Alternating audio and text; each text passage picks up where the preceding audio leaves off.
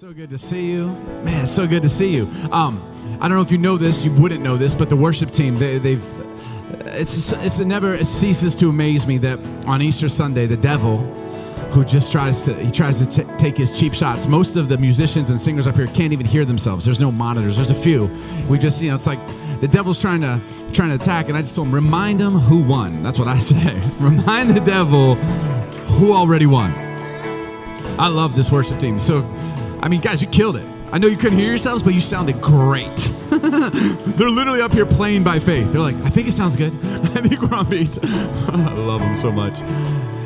Welcome. If I haven't met you, my name is Billy, and just so glad that you would come to church. And today's going to be a good day. I'm super excited to share with you some things from the Bible. And I was telling someone today, Easter is the best day for a preacher and a pastor because you can't mess this up.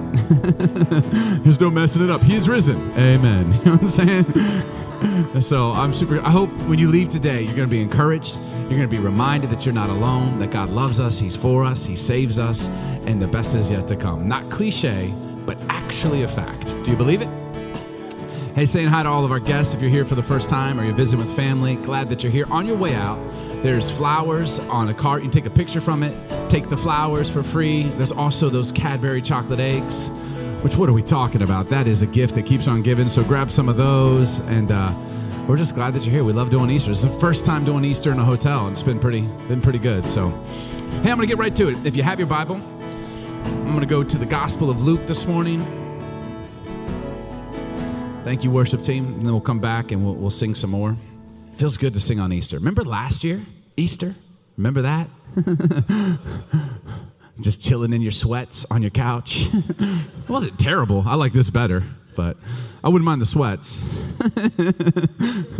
Jay, you dressed it down this Easter, man. And I dressed up. You still look 10 times better than me, and this is me super dressed. I'm trying to decide whether I should be offended by the many of you who are like, wow. I'm sorry. I know, I love hoodies. I actually tried to put a hoodie on under this suit jacket, and it did not go well. My wife told me, she's like, don't do it. Yeah, so fat guy in a little coat. Sorry. All right, let's get spiritual. Just for a second. Luke chapter 23. One of my favorite passages in all of Scripture to talk out of. It is Jesus going to the crucifixion, and felt that it would be fitting on this Sunday, on Easter Sunday, to start here. And it says this in verse 32. 2 others, who were criminals, were led away to be put to death with him, being Jesus. And when they came to the place that is called the Skull, there they crucified him and the criminals, one on his right and one on his left. And Jesus said, Father, forgive them, for they know not what they do. And they cast lots to divide his garments. And the people stood by watching, but the ruler scoffed at him, saying, He saved others. Let him save himself if he is the Christ of God, the chosen one. And the soldiers also mocked him, coming up and offering him sour wine and saying, If you're the king of the Jews, save yourself. There was also an inscription over him, This is the king of the Jews. And one of the criminals who were hanged railed at him, saying, Are you the Christ? Then save yourself and us. But the other rebuked him, saying, Do you not fear God, since you are under the same sentence of condemnation? And we indeed justly, for we are receiving the due reward of our deeds. But this man has done nothing wrong. And he said, Jesus, remember me when you come into your kingdom. And Jesus said to him, Truly I say to you, today. Somebody say today. Oh man, I'm going to get to preaching. Today you will be with me in paradise. It was now about the 6th hour, and there was darkness over the whole land until the 9th hour, while the sun's light failed. The sun literally refused to shine. The curtain of the temple was torn in two, and then Jesus, calling out with a loud voice, said, Father, into your hands I commit my spirit. And having said this, he breathed his last. Having said this, he breathed his last. Now that last statement, that sounds sad. In fact, it sounds like defeat. But if you know the story of Easter, Jesus breathing his last offers us eternal hope. And that is the Easter story. I'd like to talk from the subject this morning on Easter Sunday. He came to rescue me. He came to rescue me. Would you pray with me? God, thank you for the moments we have. Thank you that you're with us. Thank you that you speak to us. I realize that there are people that are in church here this morning that may have never been to church, felt like they should go to church, came with a friend or a family member. But Lord, you know our stories. You've been with us the whole time. So right now, would you do what only you can do? Speak to us individually and collectively. Lord, read us as we read your word. Thank you for the hope we find in you. Thank you for the life we find in you. Thank you that you're not dead, that you live, and because of that, we have life. In Jesus' name I pray. And everyone said, amen. Easter, the celebration of the Savior. Also a reminder that there's only one, meaning you and I aren't the Savior, which I need to be reminded of often because sometimes I kind of feel like I could save people or save myself. Truth is, we can't save anyone, and we can't even save ourselves. I was reminded of that on our first family vacation to the beach. Now, if you've been to 116 Church, you realize I love the beach. Clearly, I have a beach bod. You can see that with your own two eyes right now. And I love going to the beach. I grew up going to the beach, but my wife hadn't gone to the beach much, and my children, for sure, had never been to the beach. Now, what I'm about to explain to you has gone down in infamy in the Huffman family. This trip, the instances that occurred in this trip will never be forgotten. In fact, if we've known each other for any amount of time, you have heard me relay these instances, and so I shall do it again. We were going to the beach for the very first time. We were in Destin, Florida, and I remember in the car drive to the beach, I told the children, I said, listen, there's a couple rules. You've never been in the ocean. You never experienced the waves or the undertow or the rip currents. So there's a few rules. Not a lot. I want you to have fun. But I'm going to give you just a few things that are going to keep you safe because you don't know. You don't know what you don't know. I said, boys, my sons Judah and Caleb, I don't know, they're probably like 8 or 9. I said, hey, don't go out past your chest. Don't do it. Actually, stay right around by your waist because there's an undertow. If you stay by your waist, you won't get pulled out with the rip currents, and then the undertow, which takes you down the beach, you'll be all right if you stay waist level. I'm like, you understand? I told my little baby girl, Serenity, I don't know, about 4 at the time, I was like, honey, if you want to go in the water, just hold daddy's hand, okay? You can't handle the ocean. I can. Just hold my hand, and you can have a blast. And then I said, this is the most important rule of them all. And I'm not my wife's husband. Or I am my wife's husband. I'm not her father. You're like, weird. I'm not her dad, but I was like, babe, you might want to pay attention here. I'm not trying to be a dad to you, but you've never been to the ocean and you think you know. So I was like, there's one really, really major rule when it comes to going to the ocean. Never turn your back on it. Just don't turn your back on the ocean. There's so many things you can do, but the ocean is waiting for you to turn your back on it. It's praying that you will be one of those tourists that just turns around and then the ocean will get you and it will get you good. And so I make this very clear. And I'm like, this is a clear thought. And they're like, Dad, but what if I'm like turning around and I was like, listen, if you're going to turn, just put your head on a swivel. Just don't. There's a lot of things in life you shouldn't turn your back on. Growling animals, angry people with shotguns, anyone in my family who's holding a water balloon, right? But most importantly, don't turn your back on the ocean. So everyone's good. I'm like, we're good. We get out there. We are out on the beach for maybe 2 minutes. And my sons are gone into the water and they are already neck deep. I couldn't believe it. I'm literally like, and I'm yelling at them because they don't understand they're going to get caught in an undertow riptide. I'm yelling at them, but they can't hear me because the waves are crashing. I'm waving at them. They don't see me. They're not paying attention. They're just out there bobbing. Like they're about to be swept off to sea. About the time I realized that this is happening, I'm like, I might have to swim out there. I'm holding Serenity's hand. Well, she gets curious and she breaks away for a second. The moment she breaks away, boom, just crushed. My little 4-year-old daughter, just gone, like just swept under the water. And I told her, hold daddy's hand. So I go looking for her. She's rolling. I see feet, head, feet, I pick her up. She comes out screaming. First words out of her mouth, I hate the beach. And I'm like, you would like it if you would have listened. So I'm holding Serenity, and she drank a lot of salt water, and she's coughing, and I'm trying to console her. I'm looking, and I can barely see my sons now because they've just abandoned all the things that I taught them, and they're just literally, they're bobbing down the water. They're going down. They're caught in this undertow, and they're just rolling, and they don't realize it. And about that time, I see Jen, and she has sauntered off into the sea. And I'm going to be honest, I love to watch her. I love to watch her leave. You know what I'm saying? It's like, hate to see you go. I love to watch you leave. And I'm looking at her because she's beautiful. She's got like her bathing suit on. She's got like her hat, her little beach bonnet, and her little sunglasses. She's got a little Starbucks coffee. You're like, who drinks Starbucks coffee in the sun at the beach? People from Seattle. who don't know. And I'm watching her, but the problem is I'm looking at her and she's looking back at me. And I feel the need to remind her of the number one rule in the ocean. And so she's looking at me because I'm consoling our daughter, and she can see me kind of lose my mind over here. And so she doesn't see what I see is the ocean coming to get her. And I can see it. It's clear as day. Why? Because I'm looking at the ocean. And she's looking at me, and so I'm like kind of like doing the hand motion because she can't hear me. There's waves. I'm like, turn around. And I guess she thinks like I'm waving or I'm just like having fun because she just like waves back at me. You know, it's just like literally like a beach pose, like, hey. And I'm like, no, turn around. And I'm like, this wave saw Jennifer coming. I swear, the ocean waited for her to get on a plane from Seattle and come all the way to Florida.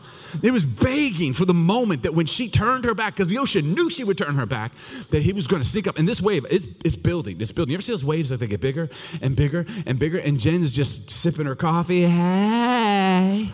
It's being so pretty out there, and she was pretty. And I'm like, babe, turn around. And then Judah and Caleb are swept up, and I got Serenity here, and she's crying, I hate the beach. And boom, I mean, the wave hit her with zero mercy. Hat gone, glasses gone, coffee gone, bathing suit top. I wish, but still there. I mean, she was gone. Honestly, babe, if I'm honest, I don't think she got back in the ocean that vacation, and I can't remember you ever getting back in the ocean again. It killed her, and she was just swept away, and I'm having this moment. I'm standing there, my daughter's screaming and crying. My sons are gone to China, swept off to sea. Jennifer is decimated, and I just look up to heaven, and I yell, I cannot save you all. What am I supposed to do? I can't save you all. Later on in life, it would dawn on me that I wasn't supposed to, right? I'm not supposed to save them all. In fact, it's ridiculous to think you can, even more ridiculous to try. But God can. God can save everyone, and God can save anyone. Let's look at this encounter that Jesus has in Luke 23. There's this first criminal, in verse 39. His encounter with the first criminal. This criminal says to Jesus in verse 39, if you're God, save yourself and us. To which if I was Jesus, I would have replied, I am, jerk. That's literally what I'm doing on this cross, is saving you. But Jesus doesn't respond to him. In fact, there were others that said the same thing. It said that the high priest said, if he's God, prove it. The soldiers said it. What I'm shocked at is how Jesus does not respond to this man ridiculing him. They ridicule him. In fact, they're blaspheming him because he's God, so they're blaspheming him. And Jesus does not allow the ridicule or the blaspheme to keep him from doing what he knows he must do. It's one thing to do something difficult. It's another thing to do that difficult thing when it seems like people don't like you very much. Where's my motivation? I once had a mentor say to me when I was in my 20s, he said, Billy, if you have to be popular, you're disqualified from doing anything great.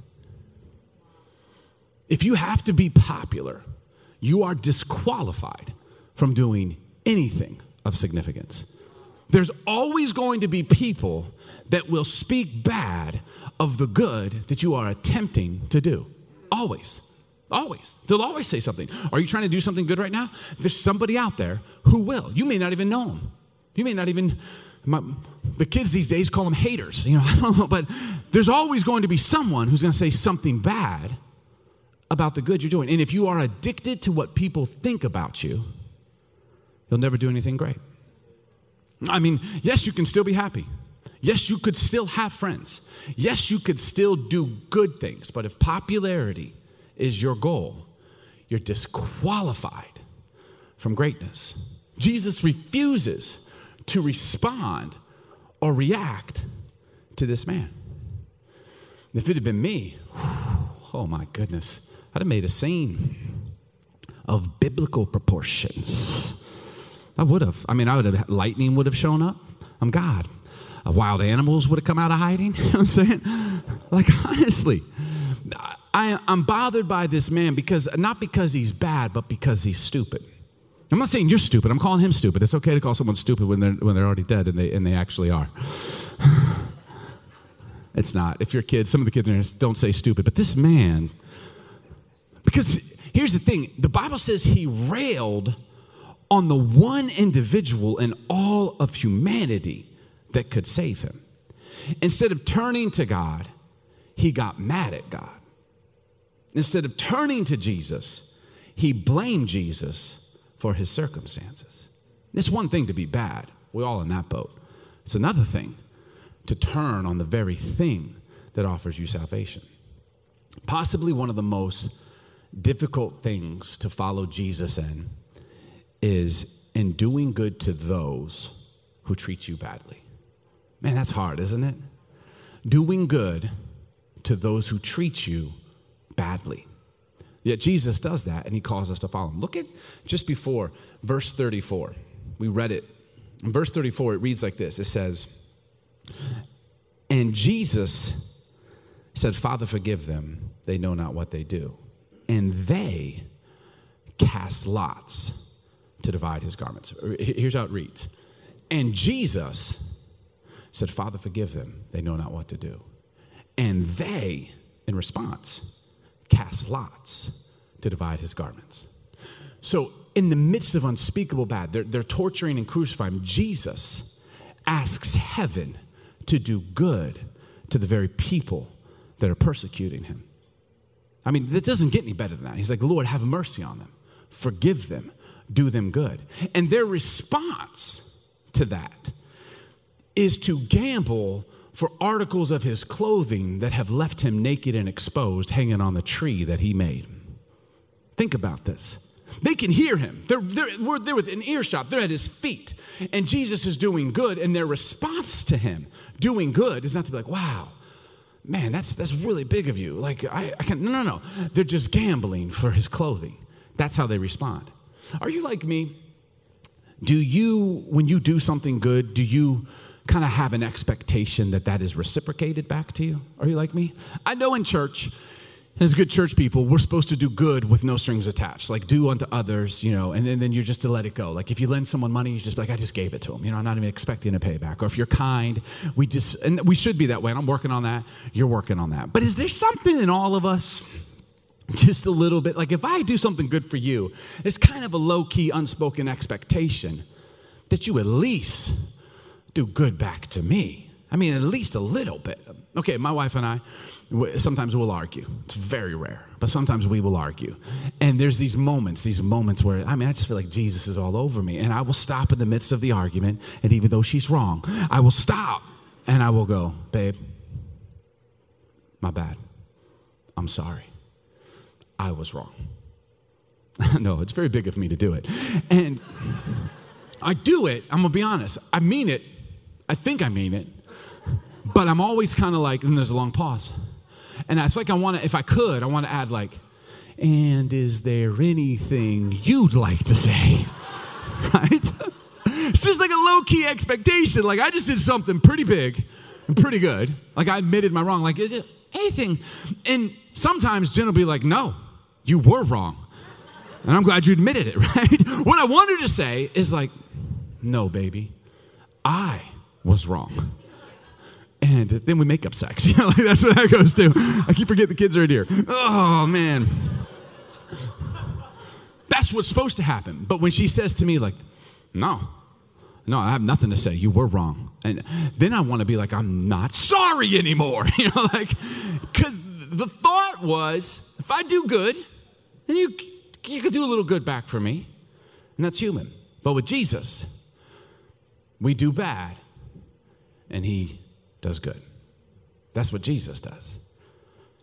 That's still not even the most amazing thing that happens on this pre-Easter day. Verse 40, there's a second criminal. I like this guy a lot. He's a criminal. I can relate with that, but I like him. The Bible says that he rebukes the first criminal. So he's like, hey, man, hey. He rebukes him. He says, are you not afraid? And he uses this phrase. He says, since you and I are under the same sentence of condemnation. Go to the next verse, verse 41. He says, and we indeed justly, for we receive the due reward of our deeds. Receive the due reward of our deeds. The Greek translation there means it's the effect of a crime. The due reward is the effect of a crime. What if I got everything I deserved? Have you ever asked yourself that question? Don't, because the answer will not brighten your day. What if you got everything you deserve? This criminal says we are getting the due reward of our deeds, and justly so. It's not unjust. You ever see someone get overpunished?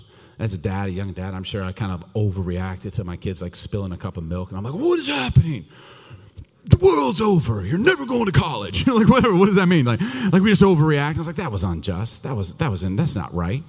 But this criminal is saying, like, no. Like, this is just. The due rewards. It's consequence. Can we talk about consequence for a second on Easter morning? Here is my main thing when we talk about consequences, which are real. Consequences are what happen when we do something. That's a consequence. Like, didn't Newton make a law? Every action has an equal reaction, right? Wasn't that him? Sir Isaac Newton, like what goes up must come down. You push my wife, I break your face. Like it's just action, reaction, right? Don't confuse consequence with the love of God. Please, on Easter Sunday, do not confuse consequence for wrong with the love of God, because they're not linked, just so you know. God is not punishing us. He's not punishing us. Jesus already died. Hashtag Happy Easter. Jesus already rose from the dead. He took our sins. So God's not punishing us anymore, but there are consequences. There are reactions to what we do in life. Don't confuse the two. If we said, here's a rule at the Hilton, they told us, thou shalt not jump from the roof. And you're like, bump your rules. I don't like your rules. I rage against your rules. And you go up to the top and you jump and you break your leg. And I come over to you and I say, hey, what happened? And you're like, man, I jumped off the roof and then God punished me. No, he didn't. Gravity punished you, right? Because that's a consequence for what you're doing. If I told my children we have a rule in our house, don't play soccer in traffic. Like, Dad, we don't like your rule. It's so restrictive. I'm like, no, you don't understand. I know what you don't know. So I come up with these rules, and this rule's for your good. Thou shalt not play soccer in the midst of rush hour traffic. They're like, oh, you're so restrictive. I hate your rules. I'm like, it's for your own good. I love you. I'm not trying to, I'm saving you. But what if my son, it's like, I'm still going out. I'm going to go play soccer in traffic. And on his way out, disobeying the rule that I put there to protect him.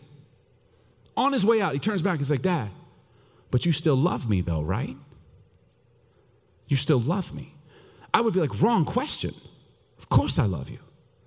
In fact, I love you right now, and I'll love you when that car hits you, and I'll love you on the way to the hospital, and I'll love you in recovery. What you're doing has nothing to do with my love for you. It's merely a consequence of your actions. So what is happening, and we see unfolding right here as clear as day, is this is at work. Jesus is literally about to make a reservation for a prisoner in paradise as he is getting the due reward for his life of crime. He's in the midst of his consequences, and yet it does not affect God's love for him. So don't be like, oh, I messed up and now God's punishing me. God is not punishing you. God loves you. God's love for you is unchanging. It is unending. He loves you no matter what. Consequences come. You know what's so amazing to me? That even in the consequences of our actions, God's grace is there and he helps us and he loves us. He's helping this man. Like he deserves it. And yet God, Jesus is like, okay, now let's go back to it. What's he say? I am riveted by the space that is between unspeakable hope and unthinkable despair in this passage. Go with me for a second. Luke 23, verse 43. This is unspeakable hope. Jesus says to this man, this prisoner, today you will be with me in paradise. He pardons him and offers him paradise. It just doesn't get any better than that. Man didn't deserve it. You and I don't deserve it. It's unthinkable joy. It's unspeakable. Then 3 verses later, look at this. 3 verses later, it reads, and with that, having said that, God, Jesus, breathed his last. God died. 3 verses later. How small is the gap between hope and despair? It is. It's smaller than maybe we originally thought. Unspeakable hope and unthinkable despair. I mean, imagine the men and women who were watching this, the disciples who were watching this unfold. Just in verse 43, they see Jesus say, today you will be with me. And they see a prisoner find new life and new joy. I mean, the unthinkable hope and faith that arises. And then just moments later, they watch them both die. Have you ever seen it? Have you ever experienced that? These highs and these lows? It is one thing to be informed that something is dead. It is another thing to watch it die with your own eyes. Have you ever watched that?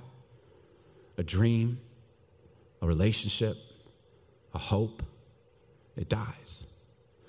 Maybe that's why it was so hard for the disciples in Luke 24 when the Easter announcement came to believe it. The Bible says in Luke 24, chapter 10, verse 10 through 11, it says that Jesus rose from the dead. And it tells us that the women, he told the women first. That's important to note. You know that that got someone real good. You know it's really important to note that the resurrection message was first given to women. And that is because women will take it and do something with it. Like there's something, and can I just speak to the women that are in church this morning? There is something God breathed in you that takes something and pushes it through until it's done. You think it's just your personality. You think that women are multitaskers, and that may all very be true, but I'm telling you, it is actually God ordained. He put something in you that men do not possess. It is the ability to keep going and to take something and finish it until it's finished. That's a fact. Yeah, you could clap for that. Fellas, you should clap for that. Yeah. Gentlemen, we're fickle. We get distracted. If God had told the disciples, they probably would have forgotten on the way back. Like they'd have got talking with someone and they had lunch and they're like, what are we doing for dinner? And then they played around the golf and they would just, 3 weeks later, oh yeah, God's alive. No. There's something inside of women. That's why God chose women to bring life into the world. You know that, right? That's why he chose women. Men, we have very little to do with the whole equation. But women, the only way life enters the world is through a woman. Because if a man had to do it, we would have no life. We would quit and we would give up, and we do. I can prove it. I love Paul the Apostle. He's a good man. But in Scripture, Paul the Apostle says, for 3 days I prayed that God would remove the thorn from my side. And if it sounds like I'm being facetious, I kind of am. For 3 whole days I prayed. And then I was like, well, his grace is sufficient. I'm telling you, women would not play that game. There's one woman in Scripture who had an issue for 12 years, a medical condition for 12 years. And still after 12 years, she said, if I just touch Jesus, I will be made whole. I mean, that's Paul, 3 days, the woman with the issue, 12 years. And she's still like, it could happen. It could happen.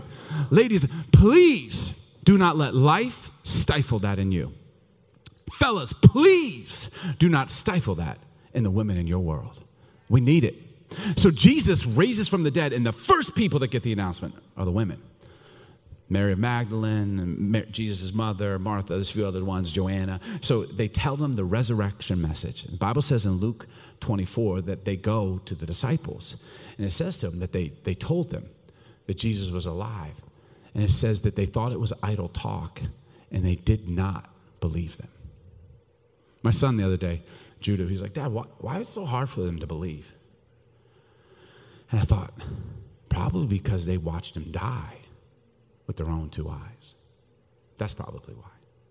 Because they watched God breathe his last. What have you seen die in the last year? What dreams have you watched with your own 2 eyes? It's one thing for me to tell you, like, hey, this isn't going to work.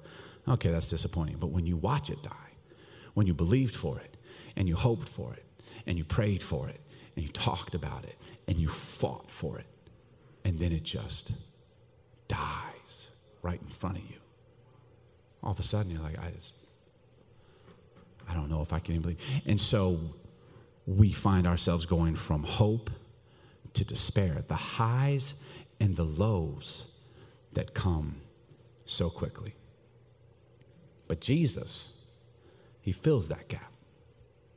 Jesus fills the space between hope and despair because only Jesus can fill that gap. You know what it's called?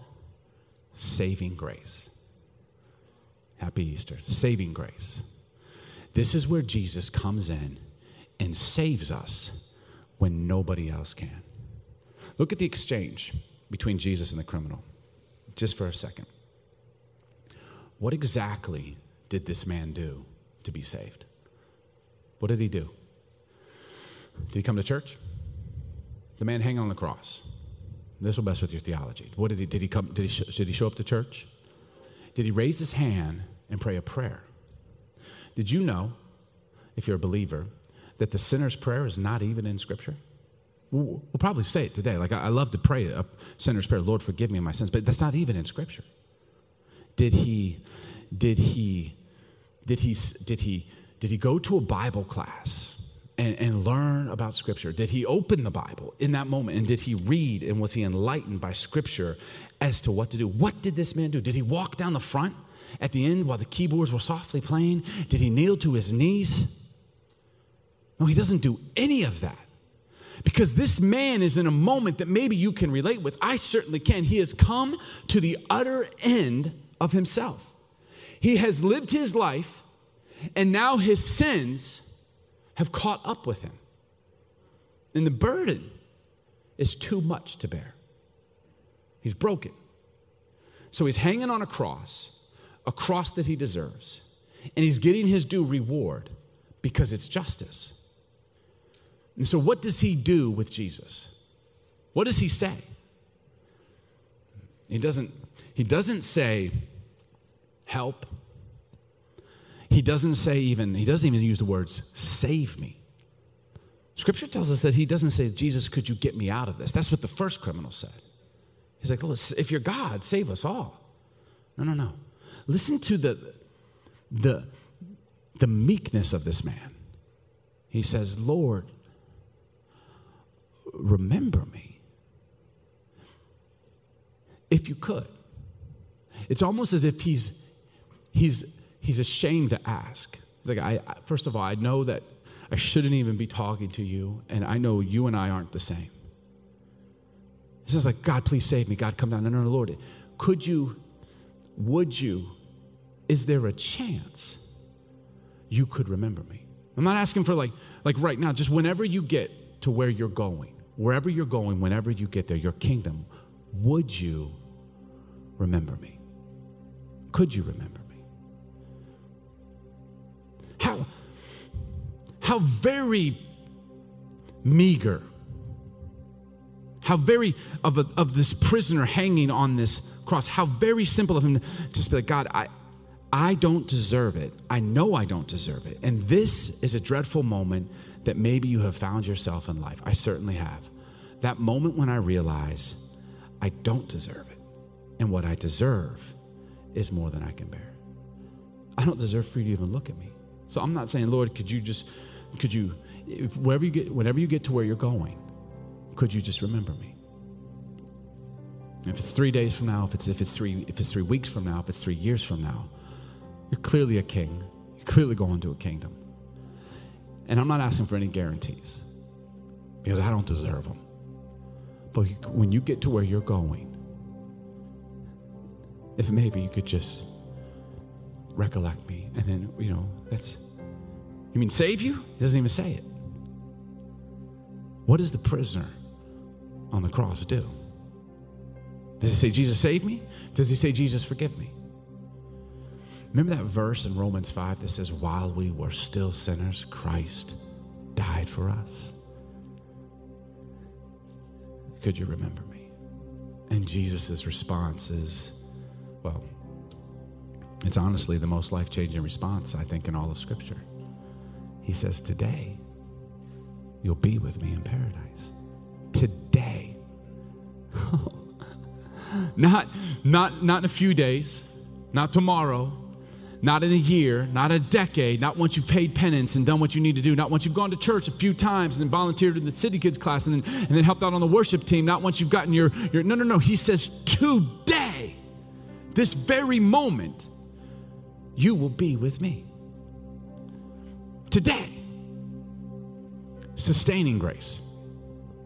That's the other kind of grace Jesus gives us on Easter. Saving grace, where he saves us from what we can't save ourselves. And sustaining grace is the grace that keeps me today. It's grace for today. Grace for right now. And you need that, and I need that. You know you need that. I know I need that. I don't just need Jesus to save my soul. I'm grateful for it, and we're celebrating Easter, but I am also celebrating the fact that he is there with me, sustaining me. His grace is here today, right now. Have you messed up? Start again today. Sustaining grace is the kind of grace that enables us to begin again. That's the whole point of this day, is all things new. We could begin afresh because of Jesus. Have you made mistakes? Start again today. Have you been hurt? Today, you could start again. You can. Have you been hurt by people who were supposed to help you, who were supposed to be there for you, and to have you? Did they hurt you? Start again today. That's what this scripture is telling me. Not in a few moments, not when I no, right now, in this moment. Have you hurt other people that way? You could begin again today. Are you losing faith? Man, I've lived for a bit. Out of all the years of my life, this year may have been one of the top ones globally that has tested the faith, right? It tests. Start again today. Could you remember me? What Jesus is simply saying is, yes, I will save you, and yes, I will do it today. That's the game changer. Yes, I will save you. And yes, I will do it right now. And the prisoner, when he closes his eyes, goes from prisoner to paradise today.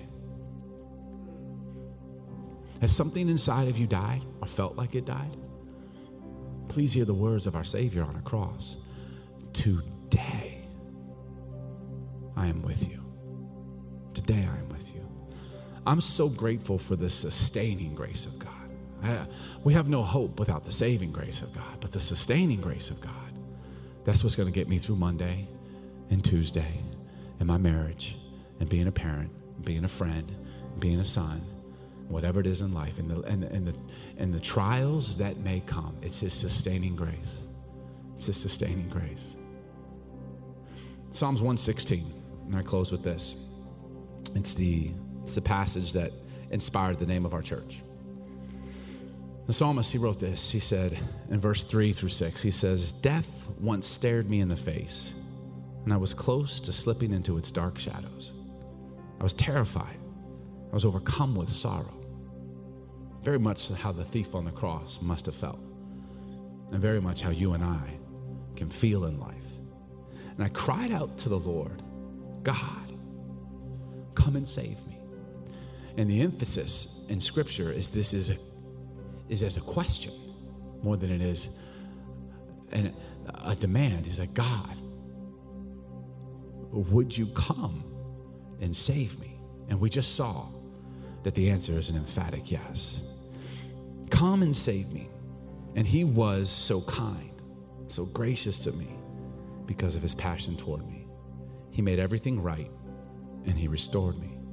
So I've learned from my experience that God protects the vulnerable, for I was broken and brought low, but he answered me, and he came to my rescue. That's the story of Easter. I was broken and brought low. Can I tell you, that's not a one-time event. It's not like that one time I was broken and brought low. No. That's not a one-time event. It's over and over again. I was broken and brought low. It's those highs and those lows. And God didn't just come once, and God doesn't just come when he feels like it. No, I was broken and brought low, and he came to my rescue. and he rescues me daily. You say, but when did he save your soul? Yeah, I had that moment, and you could have that moment, and maybe you had, where I made a decision to put my faith in Jesus, but then every day after that, there have been these moments where I'm like, I don't think I can do it. I don't think I deserve it. And then that is when he comes to my rescue again. He says, and saves you? No, he sustains me. Oh, he saved you again? No, he sustained me again. He held me in the midst of the storm. He held me when I was at the low point and I broke myself and I put myself there, and he comes and he sustains me. That's his saving, sustaining grace. No, it's not just once a year where we celebrate that Jesus has risen and we are saved. Every single day I celebrate the fact that he sustains me today. To sustain you. Emotionally, mentally, spiritually. You feel like you're leaning, you're teetering. He comes to our rescue because that's who he is. He's the Savior. And he's on his way. And I believe for many people in this room, it's today. Today. What is today for you? I don't know, it could be the season you're in. It could be this actual day. But here's what it isn't. It isn't after you've pulled things together and gotten all right and done all the religious things and served on the team and then read your Bible 50 times and prayed. Do all those things. I love those things. You should do those things. Those things will make you feel better, but that's not what he's waiting for. God's not waiting on you. God's already there. He's not waiting on you. You're like, yeah, I know, Pastor, God's just waiting for me to get my act together. No. God's already got it all together. He's there. And the moment we look up, he comes to our rescue. Amen? Would you bow your heads this morning? Jesus, I pray for everyone that's in this room on Easter Sunday. Lord, I pray for that sustaining grace to be so evident in our lives. You know our stories. You know where each one of us finds ourselves. Regardless of whether we think we deserve it or not, Lord, you're with us. Thank you that you saved us. And I thank you that you sustain us. I pray that people in this room would feel the sustaining hand of God. It would rest on them. It would lift them. It would give unspeakable joy, even in the midst of unthinkable despair, that we could see God in it all. Lord, you're working. You're in control. We trust you. We know that with you, one thing always leads to another. You're not confused. And Lord, we put our faith in you today. With every eye closed on Easter Sunday, I'm just going to give a call. And maybe you're in this room and you have not put your faith in Jesus. I would be honored to pray with you on this day. It's called Resurrection Day, and on any day we can put our faith in Jesus. Maybe you're in here and maybe you've known of God, or you've had faith, or you thought you had faith, or you've studied faith, or you once had it and you feel perhaps that you've walked away from it. Whatever your situation is, God saves. Jesus rescues. He saves and he sustains. And if you're in here, I'm going to count to 3. And if you say, Pastor, would you pray for me? Because on Easter, I'm going to put my faith in him. I would be so honored to pray with you. And Jesus loves you. And you need to know that. And he's always been looking for you.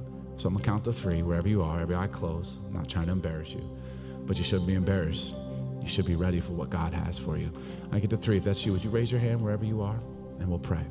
1, 2, 3. Thank you. Thank you. Anyone else? Let's wait a few more moments. Just pop your hand up. On Easter Sunday, I see you. I got you. Amen. I see you in the back. Yeah.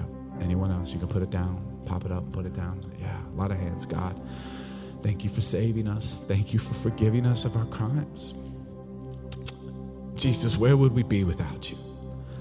Like the man on the cross saying, God, could you remember me? And I pray that every person who raised their hand would hear a resounding today.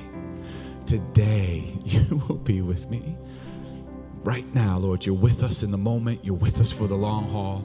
Lord, you're with us today and tomorrow and every day after. We put our faith in you in this moment. Thank you for loving us when we didn't even know of you. Thank you for forgiving us when we weren't even saying sorry. Thank you for accepting us, not based on what we've done, but based on who you are. Put our faith in you. In Jesus' name, amen. Amen.